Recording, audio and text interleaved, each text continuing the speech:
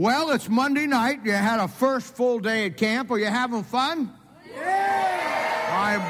I'm glad. We're here for you to have fun and everything that goes along with that. Now, tonight, as I said last night I talked to you about the importance of putting balance in your life and boundaries in your life. And we talked about how that boundaries are so absolutely important. Everything in life you're going to face. As you grow up in school, you have places you can go, places you can't go, things you can do, things you can't do. There's boundaries. Boundaries are a way of life. And when it comes to the Christian life, boundaries are absolutely vital for you to understand and have into your life. And tonight I want to start with showing you some things about yourself.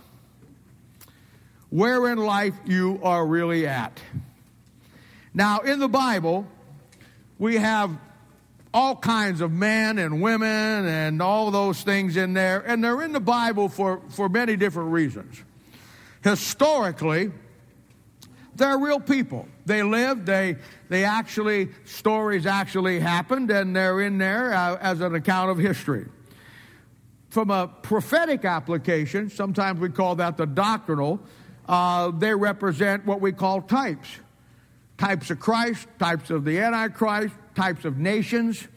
And as you study your Bible, as you grow, you'll learn those and you'll see those. But then there's what we call the practical application. And though that application is so that we can see ourselves. You know, many times the things that we go through, the reason why we get swaddled up in them is because we don't understand that the Bible is filled with stories of men and women who struggled with the same things that you all struggle with. And really the way that you learn how to overcome what you're going through is to understand what they went through. In fact, the Bible says in 1 Corinthians chapter 10, verses 11, 12, and 13, it says in the Old Testament and throughout the Bible, all those things that they went through, they happened to them so we could learn from them. Bible says for our admonition. The Bible says there are examples and there are ensamples. And an example is something that you do, but an ensample is something you are. So we can see how that Bible opens itself up. Now, Daniel, that's who we're focused on. Daniel was one of those men in the Bible, or boys in the Bible, who experienced some things that exactly what you're experiencing. Daniel, as I said last night, was just about your age.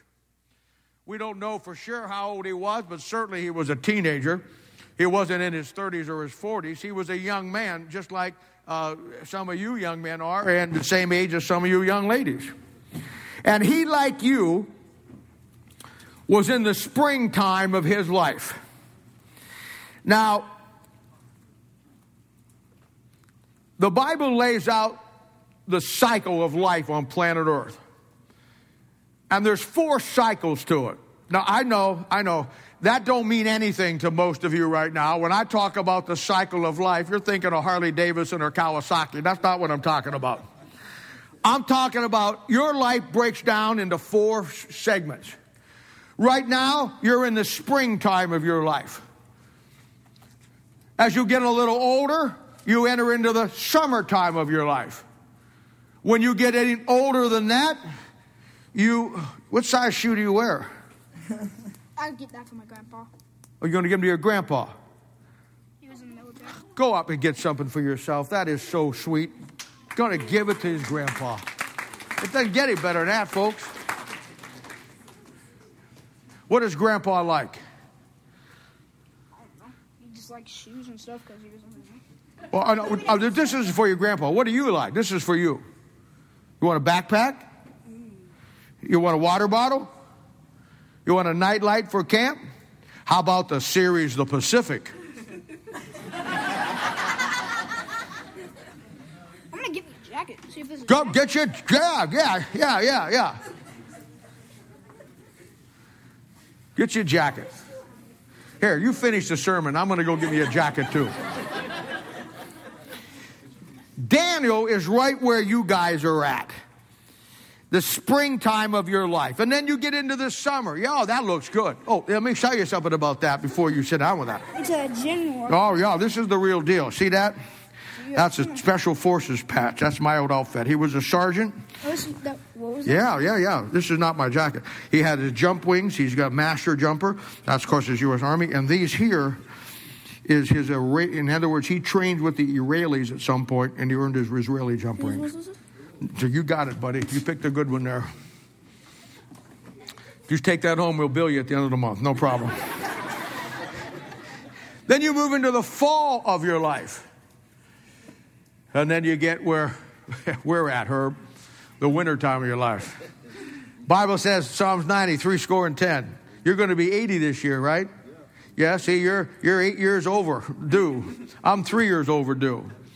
But when you get to the winter time of your life, now him and I are kind of an exception to it, but most people are down at John Knox Village and down in Sarasota, Florida at the dinosaur graveyard retiring. Because you can't do what you used to do when you were young. And that's the key. Right now, you're in the springtime of your life. Daniel's in the springtime of his life, just as you are. And we see that this is where the devil will try to take over your life. This is where it happens. You know, in life, you're going to build, we talk about strongholds, you know, and we always use them in a bad connotation, you know, satanic strongholds and all those things. But in reality, there's two strongholds that you have the ability to build in your life. Yeah, one of them is the devil's stronghold. If you want to see the example of that, it's 2 Samuel chapter 5. There's a great story there how that the Jebusites, who were the enemies of God, they had taken Jerusalem. And they had kicked the Jews out of Jerusalem, and that was their stronghold. Now, the nation of Israel could do nothing for God without being in Jerusalem. And as long as the Jebusites held Jerusalem, the nation of Israel could never do what God called them to do. So in that chapter, you find David. And David does 5 things to break that stronghold to get God back into Jerusalem. Tremendous study. It shows you how that if you have a satanic stronghold in your life, it's the same 5 things that you have got to do. So yeah, there is a satanic stronghold out there that wants to get you. But at the same time, the Bible talks about the Tower of David. The Bible talks about building a strong wall in Isaiah 28. You can either build a stronghold for the devil, or you can build a stronghold in your life for God. It's going to be one or the other. You can't be neutral in the beginning. You got the Tower of David. You've got the strong tower. You got the high tower in Psalms. Those are pictures of somebody getting the Word of God, building it into their life, and then building the walls up of Bible teaching and Bible doctrine that protects them from what's coming your way. So you're going to have one or other stronghold in your life. You're either going to leave here and build a stronghold for God, or you're just going to stay where you're at and have one for the devil. But you're going to have one or the other. In the life of Daniel, laid out in the book of Daniel will be the story and the picture of where we begin with this. So let's read. Turn over to Daniel chapter 1 if you would, and let's read Daniel chapter 1 and come down through here for a little bit, and then we'll talk about some things. Daniel chapter 1 verse 1. In the 3rd year of the reign of Jehoiakim, king of Judah, came Nebuchadnezzar, king of Babylon, unto Jerusalem, and he besieged it. And the Lord gave Jehoiakim, king of Judah, into his hand, with part of the vessels of the house of God, which he carried into the land of Shinar, that's Babylon, to the house of his God. And he brought the vessels into the treasure house of his God. And the king spake unto Aspenaz, the master of his eunuchs, that he should bring certain of the children of Israel, of the king's seed, and of the princes, children in whom there was no blemish, but well favored, and skillful in all wisdom, and cunning in knowledge, and understanding science, and such as had the ability to them to stand in the king's palace, for whom they might teach the learning and the tongue of the Chaldeans. And the king appointed them a daily provision of the king's meat and of the wine which he drank, so nourishing them 3 years, that at the end thereof they might stand before the king. Now, among these were the children of Judah: Daniel, Hananiah, Mishael, and Azariah, unto whom the prince of the eunuchs gave name, for he gave unto Daniel the name of Belshazzar, and to Hananiah of Shadrach, and to Mishael of Meshach, and to Azariah Abednego. But Daniel purposed in his heart that he would not defile himself with a portion of the king's meat, nor with the wine which he drank. Therefore he requested of the prince of the eunuchs that he might not defile himself. Let's pray. Father, we thank you for these kids that are here tonight. We thank you, Father, for each one as they have come to camp. We know we got a lot of work to do, and we know, aside from all of the fun things, that there's a war going on and a battle over these kids. And we pray tonight, Father, that Holy Spirit of God, that you'd walk down these aisles, that you would take the counselors and take the people that are working with them and the staff and everybody. And Lord, help us to help them. Help the preaching with Herb in the morning and me at night. Lord, take it and use it in these kids' lives. And we'll thank you and praise you for everything you're going to do. Keep us clean tonight. Put us under the blood. Forgive us where we have failed thee. And we'll thank you and praise you in Jesus' name. For his sake we ask it. Amen. Now there's some things here that we need to look at to define to make this story work for us. First of all, we have Babylon here. Babylon in our story, for you, is going to be a picture of the world system. It's the most corrupt nation probably in the history of the world. I can't even tell you how corrupt and ungodly it all is. And so when we read about Babylon, when Daniel connected to it being taken to Babylon, we're looking at a picture for you of the world system that wants to change you just like it wanted to change Daniel. Then we have Nebuchadnezzar. Nebuchadnezzar is the king of Babylon in history. But in our story of inspirational, how it applies to you, he's a picture of the devil. And Babylon is his kingdom. It's his world. And he orchestrates through that all the wickedness and the evil that he can portray to put into the world. And Babylon is running the world as we speak during this time period. Then you have the Hebrew children, typified by Daniel. They're going to be a picture of the New Testament Christian. Daniel is a picture of every one of you young men and young ladies here that are in the springtime of your life.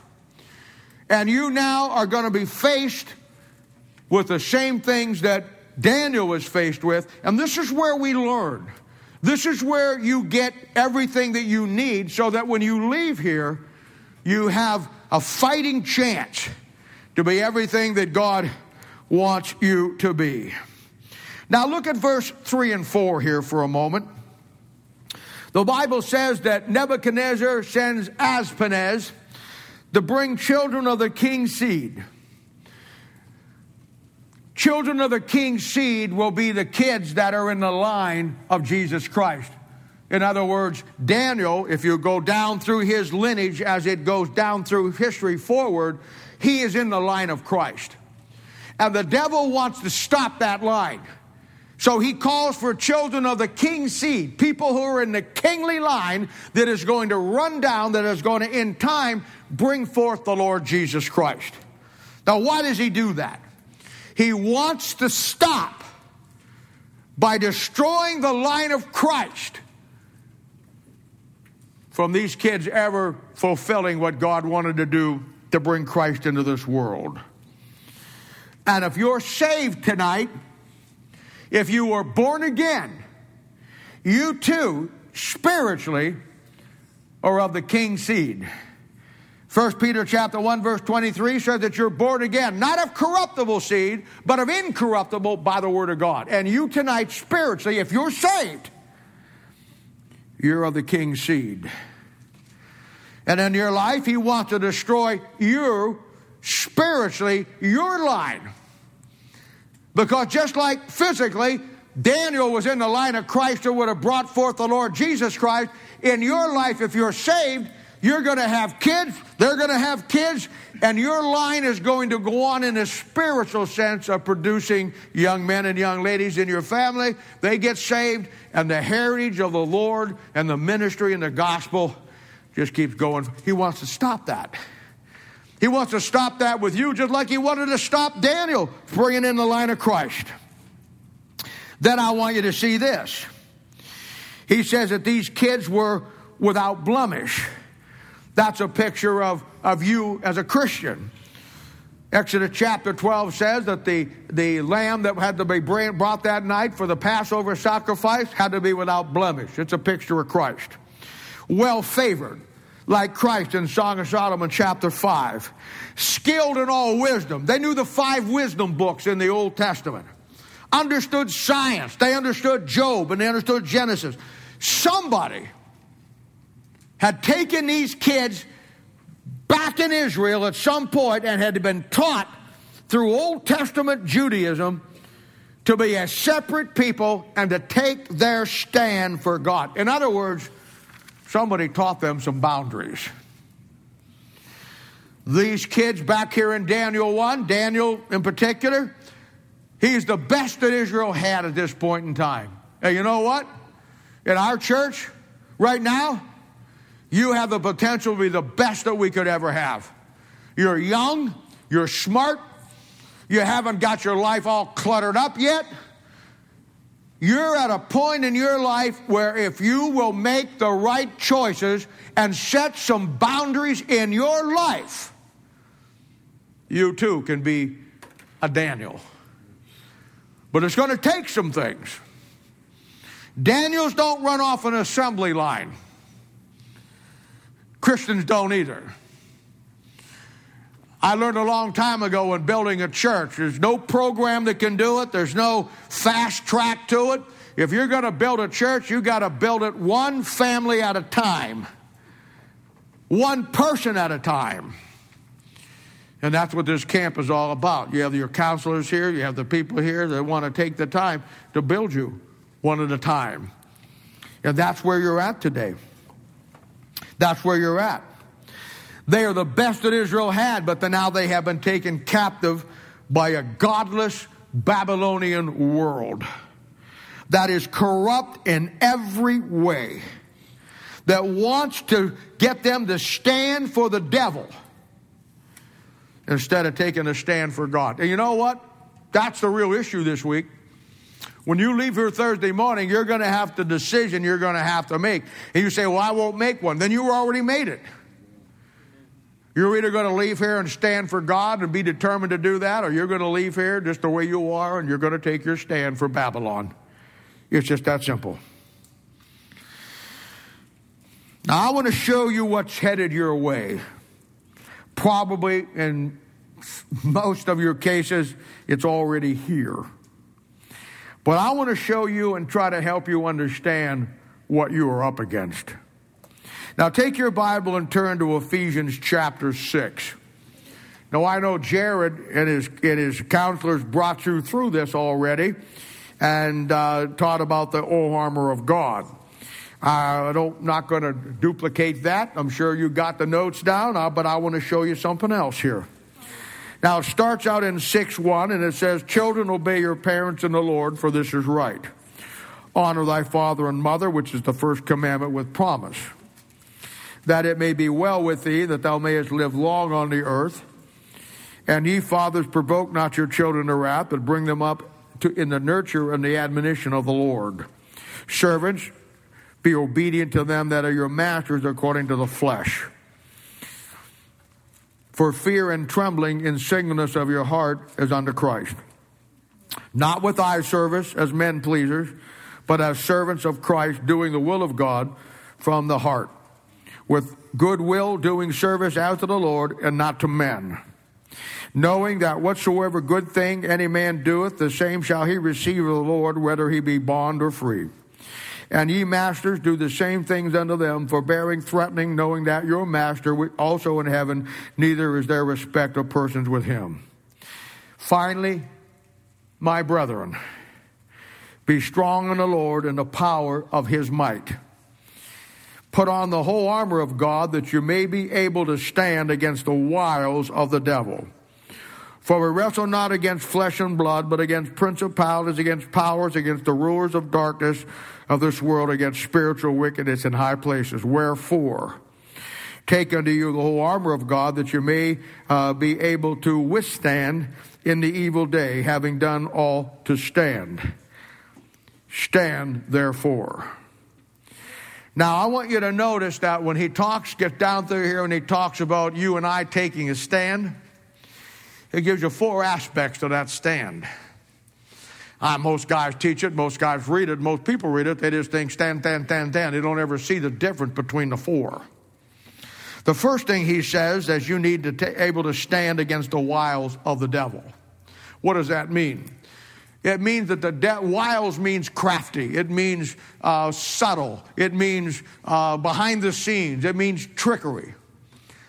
And the first thing that you got to understand is how the devil operates.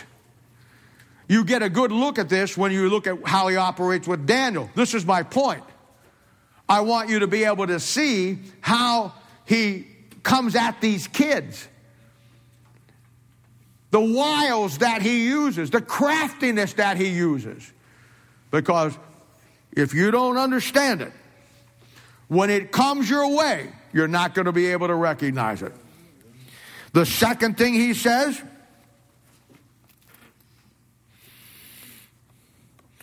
he says that you may be able to stand. And then he says in verse 13, to withstand. You see, once you learn the wiles of the devil, how he's going to attack you, when the attack comes, now you're able to withstand. That's the attack. Now the third aspect he says,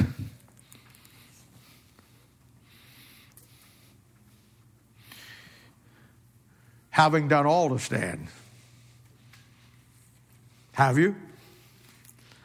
You see, that takes the preparation for it all. That's in your high school class and in your Timothy class. Taking the things that the counselors and Jared and Jamie and Danny and all the singles give you.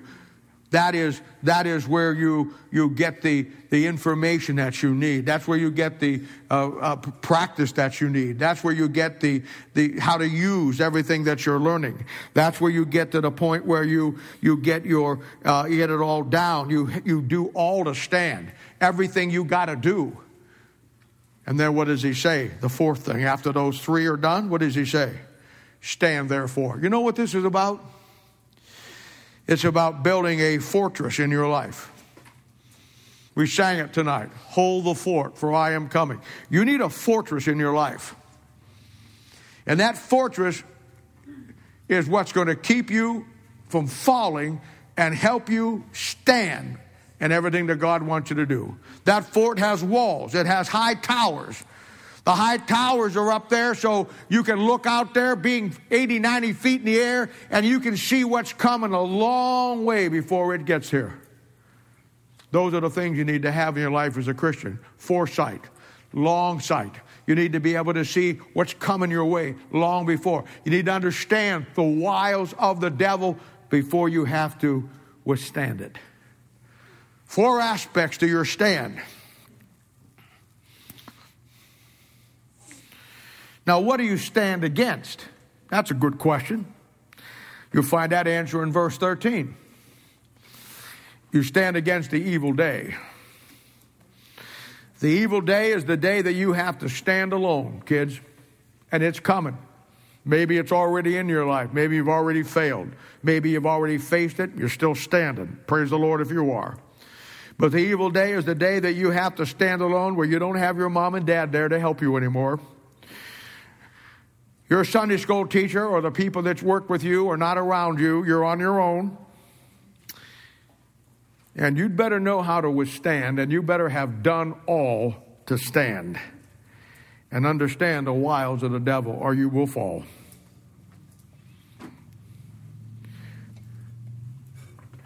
Now, your stand, simply put, is how you will conduct yourself when nobody sees. How you conduct yourself when you get to school with your friends that your mom and dad don't hear the conversations. Or around your friends, no matter who they may be. That you go over their house or they go do something with them and they say, hey, let's go do this. And nobody will know. Chances are you're not going to get arrested. Chances are your mom and I'm not going to find out. The only one that will know will be God.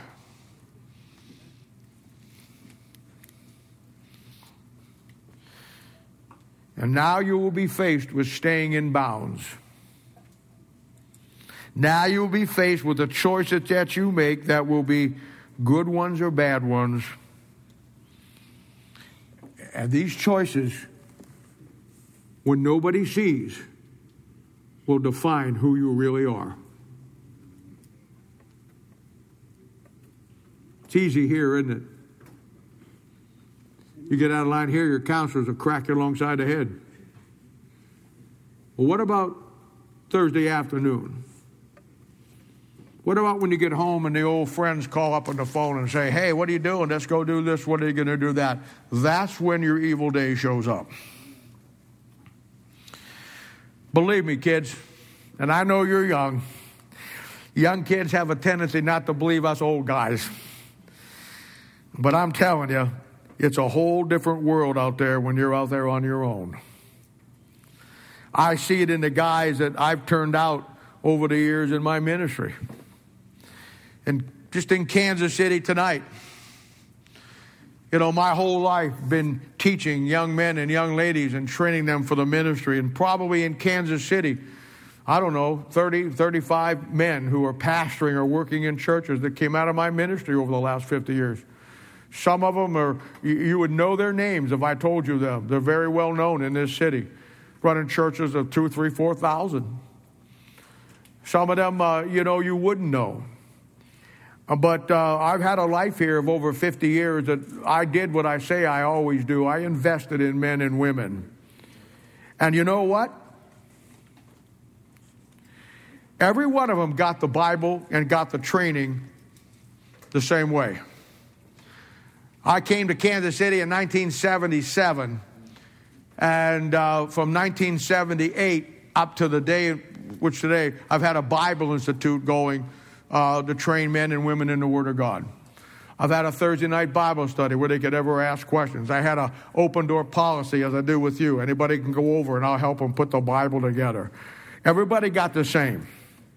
And, it's a thing where everybody got the same teaching, the same training, the same things about the Bible, manuscript evidence, church history, doctrinal things, the 7 mysteries, the 7 judgments, the whole 9 yards. And every one of them got the book and trained the same way. And you know what? Not all of them are doing good. Some dumped the King James Bible.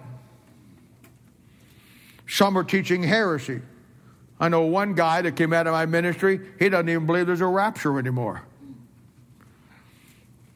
Some are in total apostasy. You go to the Sunday morning church services, it looks like a Super Bowl halftime show. Dancing girls on the stage. I know one church that a guy that runs it's out of my ministry, he has women baptizing people.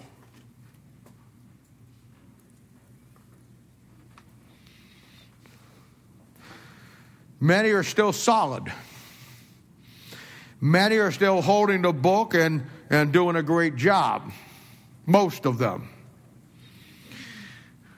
But you got to ask yourself, how did that happen? Why is that? I remember talking to Dr. Ruckman one time, years and years ago, and because Ruckman turned out some really good guys, but he turned out some goofies too. And I told him, I said, Brother Pete, I said, let me ask you something. I said, you know this guy up here? He was a real weirdo. And Pete said, yeah, I know him. And I said, what's the story with him? And he looked at me and he says, you know what, Brother Bob, I'm going to tell you right now. When it comes to training out men, I do the best I can. I give him and he does, brother, because I know his material. But he says, I don't bat 1,000. You know why? Nobody does. And I learned a great lesson from that. It answered so many questions for me, and it's the point that I'm trying to make for you tonight. I trained these guys, gave these guys everything that you guys get. I invested my life in them, and some of them, the moment they left, dumped the book. You know what happened? Somebody come in their world and tried to tell them that they knew more about it than I did, and I didn't know what I was talking about. There was a guy that showed up that had this great theory of why the King James Bible wasn't the Word of God. And these guys fell for it. Some of them wanted a fancy program to. I know one guy that had a church of I don't know, he probably had a church of 1,000 people. A big church in Raytown went belly up. And the guy that was one of the head deacons there had about 2,000 people that were following him. He went to this kid out of my world and he says, look, your church is running 1,000. I'll bring 2,000 people into your church next Sunday. Two things. I get a job and we dump the Bible, King James Bible. And you know what? He took it just like that. You know why? 3,000 people in church was more important than the book you got in your hands. You know what my thing is? You can all go home as far as I'm concerned.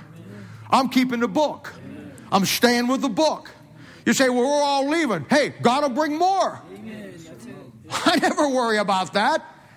When you sell out the Word of God so you can have a crowd of people, and I'll tell you, those crowd of people wasn't very high caliber people on top of it. I'm telling you, I learned a great lesson.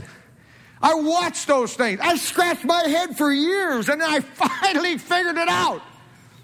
And I'm going to tell you the point. You know what?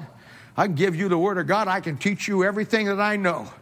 But the real definition of who you are is what you do when your evil day comes in the ministry, and you have to stand by yourself. That's your true test, kids. It's my true test. I was offered a chance, I don't know how many years ago, Temple Baptist Church in Detroit, the Mecca. Wasn't it, back in the day? That was A.B.C. Henderson and all those guys.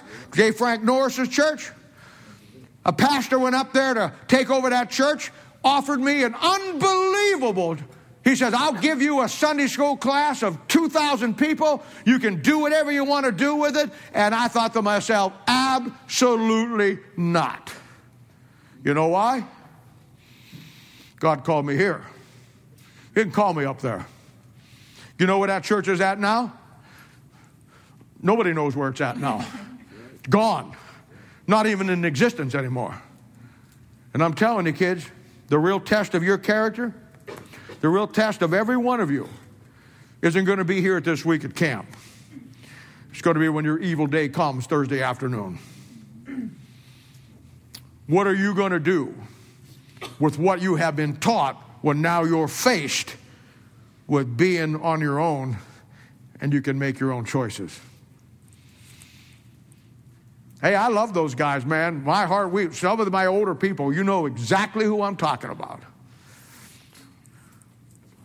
A couple of those guys were the most natural preachers I ever had. Gone. Gone. Why? Same reason some of you will be gone. It all comes down to what you're going to do when you're faced all by yourself to do right or do wrong. That was Daniel. And Daniel said, I have purposed in my heart that I'll not defile myself with the king's meat. And that's it. And to stand and to withstand the evil day, you must first do all to stand, whatever it takes. Last Sunday, I laid out for your parents 5 key areas that I was going to really put into your world this week, and I wanted to put into their world too, so they would know. And I told them about Daniel, and I'm going to come back this next Sunday and tell them about how everything went and give them a debrief on it and show them where I'm at so they can be on the same page with you. But I want you, like Daniel, to leave here with a purpose in your heart that you're going to do what God wants you to do. And I told your parents, and I'm giving it to you, 5 basic things of life. Number 1, you already heard me say this, that life will be about the choices you make. Life is not complicated. Life is not hard. You don't have to make bad choices in this church. You have people all around you 24/7 who will help you once we leave here. You're young and you're vulnerable. The devil wants to stop you in the springtime of your life. We all know where John Knox Village is. John Knox Village is a retirement home for very old people. I'm not there yet. But I have ordered my gym shoes with the Velcro straps on them. They're just not here yet. You know, I've been in Kansas City since 1977. I don't think they ever had a drug bust at John Knox.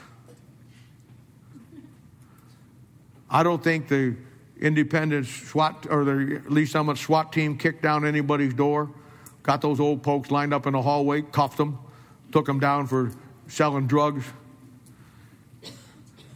Nobody has to call the police because you got all this rock and roll music coming out down the hallways from these places. The only thing, you walk down there are no hallways, it's dead silence. You might hear a little Willie Nelson coming out from under the door.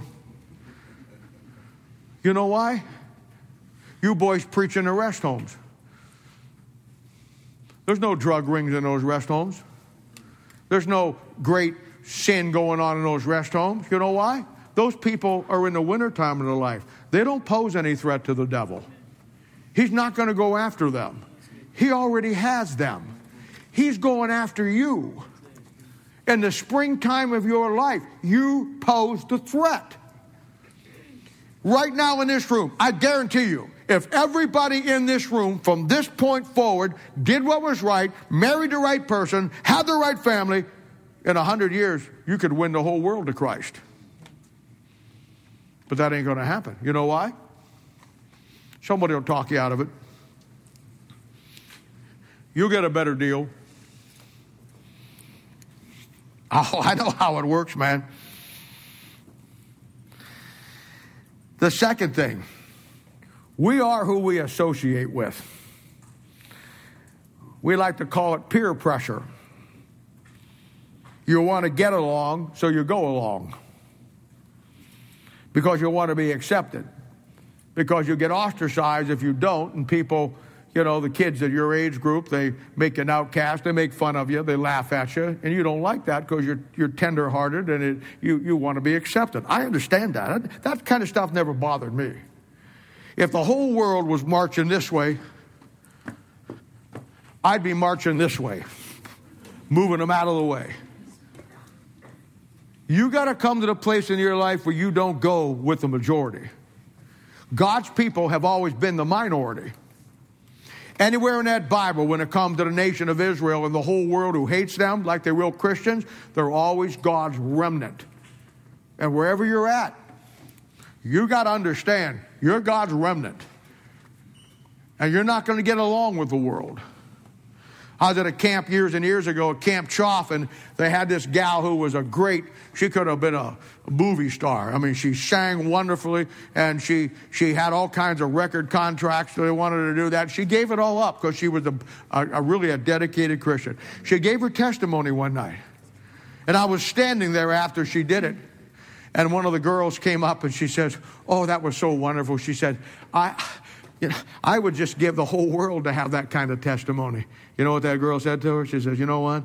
That's exactly what it cost me. The whole world." He's going to come after you.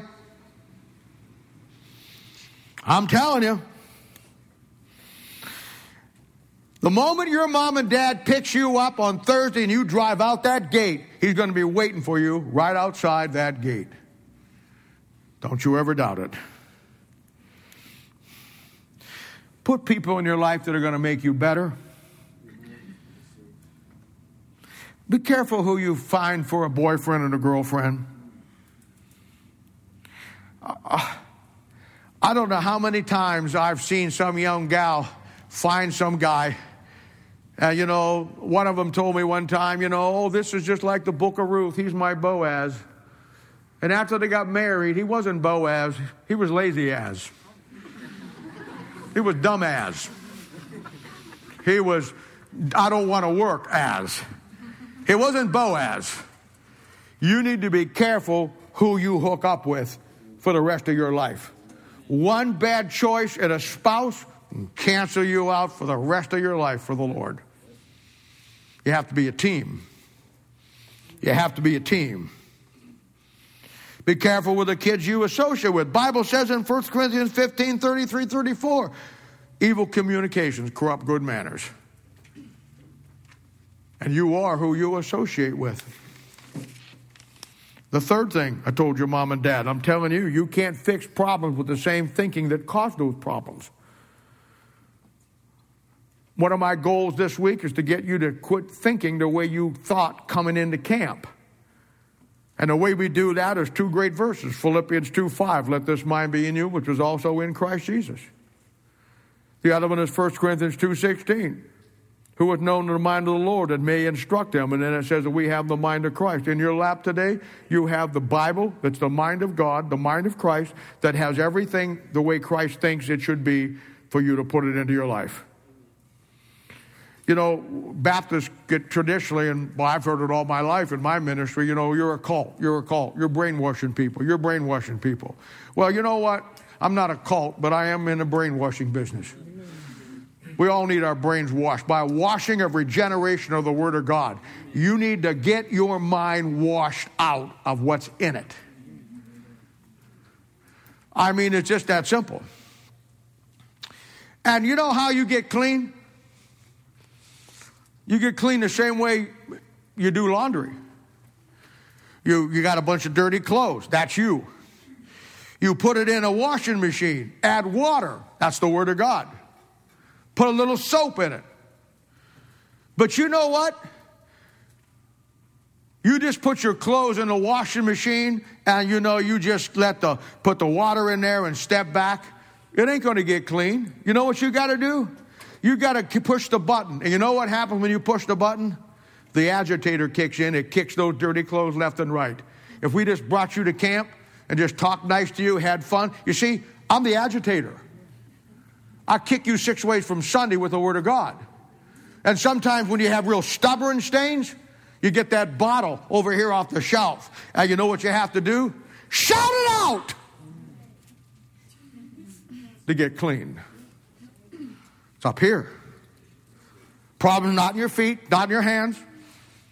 Problem's in your mind. And this week I want to brainwash you. Absolutely. I want you to quit thinking like the world and start thinking like the Lord Jesus Christ. And wash out your mind. My mother, when I do things wrong, she used to say, Bobby, I'm going to wash your mouth out with soap. Well, I appreciate that. But that wasn't the problem. It wouldn't solve my problems. Soap in my mouth wasn't going to fix anything. What needed to be washed was up here. And that's where you're at. Then the fourth thing. You only get out of something what you're willing to put into it. If you leave here and you don't come to youth group, you don't get involved, you don't make Jared and his crew part of your life, if you don't get into Timothy and help them and do everything they need to do, you ain't going nowhere. I told you that there's two kinds of strongholds. And you see the devil's stronghold and you see God's stronghold. But I'm going to tell you, there's a lot of addiction that goes on in the world. I mean, you got addicted to fentanyl, crack cocaine, heroin, marijuana, all of that stuff. And we always look at that bad. You need to get addicted too. But you need to look at 1 Corinthians 16:15, and you need to get like the house of Stephanus that was addicted to the ministry. There's nothing wrong with addiction unless it's the right addiction. Just like there's nothing wrong with a stronghold if it's the right stronghold. You know what an addict does? He gets so hooked on his drugs. He goes a day, he can't get a fix. He doesn't have any money. He sold everything he knows to sell. He stole everything he knows. He can't get a fix. And by the end of the night, he's like this. I'll do anything. The drugs have got control. And he's just beside himself. He's shaking. He's sweating. He's doing all those things. He needs his fix. He needs that drug in his vein. He needs his fix. And you know what? As a Christian, I'm the same way. When I get up in the morning, if I don't get in my Bible and get my fix, if I don't get out there and do the ministry, if I don't do what God called me to do, I miss one church service, one Bible study, and I'm like a drug addict and just didn't get a shot. What are you addicted to? See, that's the real question. Some of you addicted to that god-awful music you listen to. Some of you addicted to things you never should be addicted to. I can't. If I get down, I'll never get back up again. I'll have to finish it on my knees, which probably is not a bad idea. What are you addicted to? See, I want you to go out of this camp brainwashed. I want you to go out of here with a stronghold in your life, and I want to turn you into an addict. I went to just to find out what they were all about. Years ago, I went to an Alcoholics Anonymous. I joined and went there. And then I went to Narcotics Anonymous, and I went there. And I was sitting there, and when they go to those things, I wanted to find out, the 12-point programs, it's all supposed to be about the Bible, but it's not really. And I just went there, and I was part of it, went through the whole class, got my certificate. And when you get up there, I'm always looking for an opportunity to witness. And so I'm up there, and they welcome me, and we have a new member tonight, Bob Alexander, and would you come up? And when you go up there, you have to start whatever you're saying by admitting you're an alcoholic. Or if you're in narcotics, you have to say, I'm an addict. And they all clap. Because they look at that as first admitting that you have a problem, which is good. And then, you're on your 12 steps. And so they're happy about that. And you're supposed to get up there. So I did. I went up there, and I was in Narcotics Anonymous. And I don't know why they call it Anonymous. I knew everybody's name that was in the place, but that's beside the point. That's like things don't make sense to me. In the government, we have the Secret Service. But if you look in the phone book, they got their telephone number. What is so secret about the service when you put your telephone number in the book? And so, everybody says Alcoholics Anonymous, Narcotics Anonymous. Hey, Joe, Ralph, Tom, Bill, Mary, everybody knew everybody. So I got up there and I said, well, thank you for your welcome, and I want you to know I am an addict. And they all clapped again. And I said, my addiction is to the Lord Jesus Christ and the Word of God. And I said, I want to tell you something. If you really want to get out of your addiction, I'm not saying you stop being an addict. I said, I'm just telling you, just change drugs. I told him in Alcoholics Anonymous about the base statement. I said, I'm not telling you to stop drinking. I'm just telling you to change bottles. You got the Seagram 7 over here, but my Bible says that God's got a bottle for your tears. That's the bottle you need, see? And I'm telling you, I want to send you out of here brainwashed, addicted, and a stronghold in your life. And if you do that, you'll be something special, man. You'll be something special. And then the last thing, fifth thing, not the last thing in my message, but the last thing I told your mom. Don't get nervous. We need to learn from our mistakes. We all make mistakes. We need to learn from them. We need to turn our mistakes into a training teaching format. I have learned this. Learning from your mistakes now will keep you from later in life making the big mistakes that you can't recover from. Learn from history. The only thing that men never learn from history is they never learn anything from history. And they keep repeating the mistakes. That's God's people. Learn from the mistake that you make. The evil day in Daniel's life was when he faced all by himself with the opportunity to stand for God or stand with Nebuchadnezzar. And honestly, kids, nobody would have blamed him. Nobody would have known. Most folks would say, well, Daniel, you didn't choose to come here. God put you down here. If I were you, Daniel, I'd just get along as best I could. I'd just meld in, do whatever they ask you to do. Don't make it hard on yourself. And you just need to just do whatever they want you to do and get along as best you can. You're in a tough situation, and you didn't choose to be here. God put you here. So get along as best you can. But see, Daniel had boundaries in his life. Somebody had told him that as a Jew he was to be separated from the other nations. And he had the word of God that gave him the ability to withstand in his evil day. And he did all to stand. And this week is all about you. Not 45 of you or 60 of you, though I'm preaching to all of you, but God's speaking to each one of you individually. I may speak to you as a group, but boy, that Holy Spirit of God is working through those lines. Listen to the Lord this week.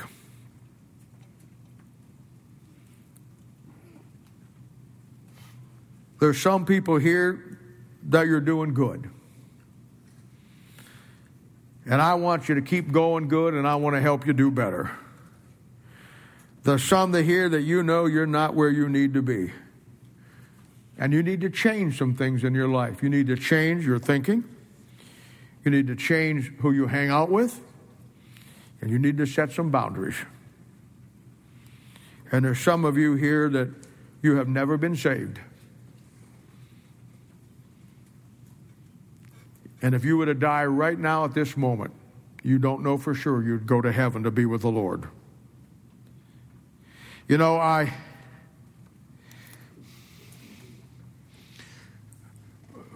was this the little girl that was stung by a bee?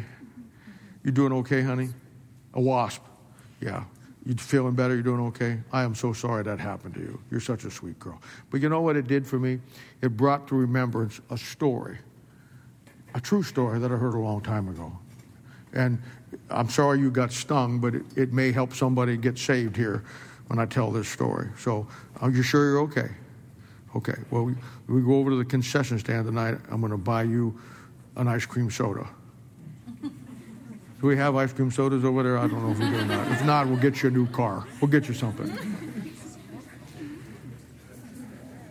This little girl was walking with her dad in the backyard. And they had a beautiful garden. And they were walking back there, and they were just having fun, and beautiful flowers. And you know how little kids are. The little girl was down there, and she was touching all the flowers, and the dad was right there by her side. And he saw this bumblebee that was on this flower that the girl didn't see. And the girl went to reach for this flower, and the dad reached in and grabbed the flower, and the bee stung him. And she said, Daddy, she says, that bee didn't sting me.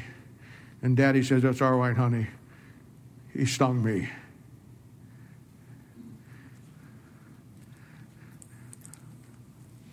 My Father took the sting out of my death. In the garden of God, he took the sting that was supposed to be mine. And now tonight I'm saved.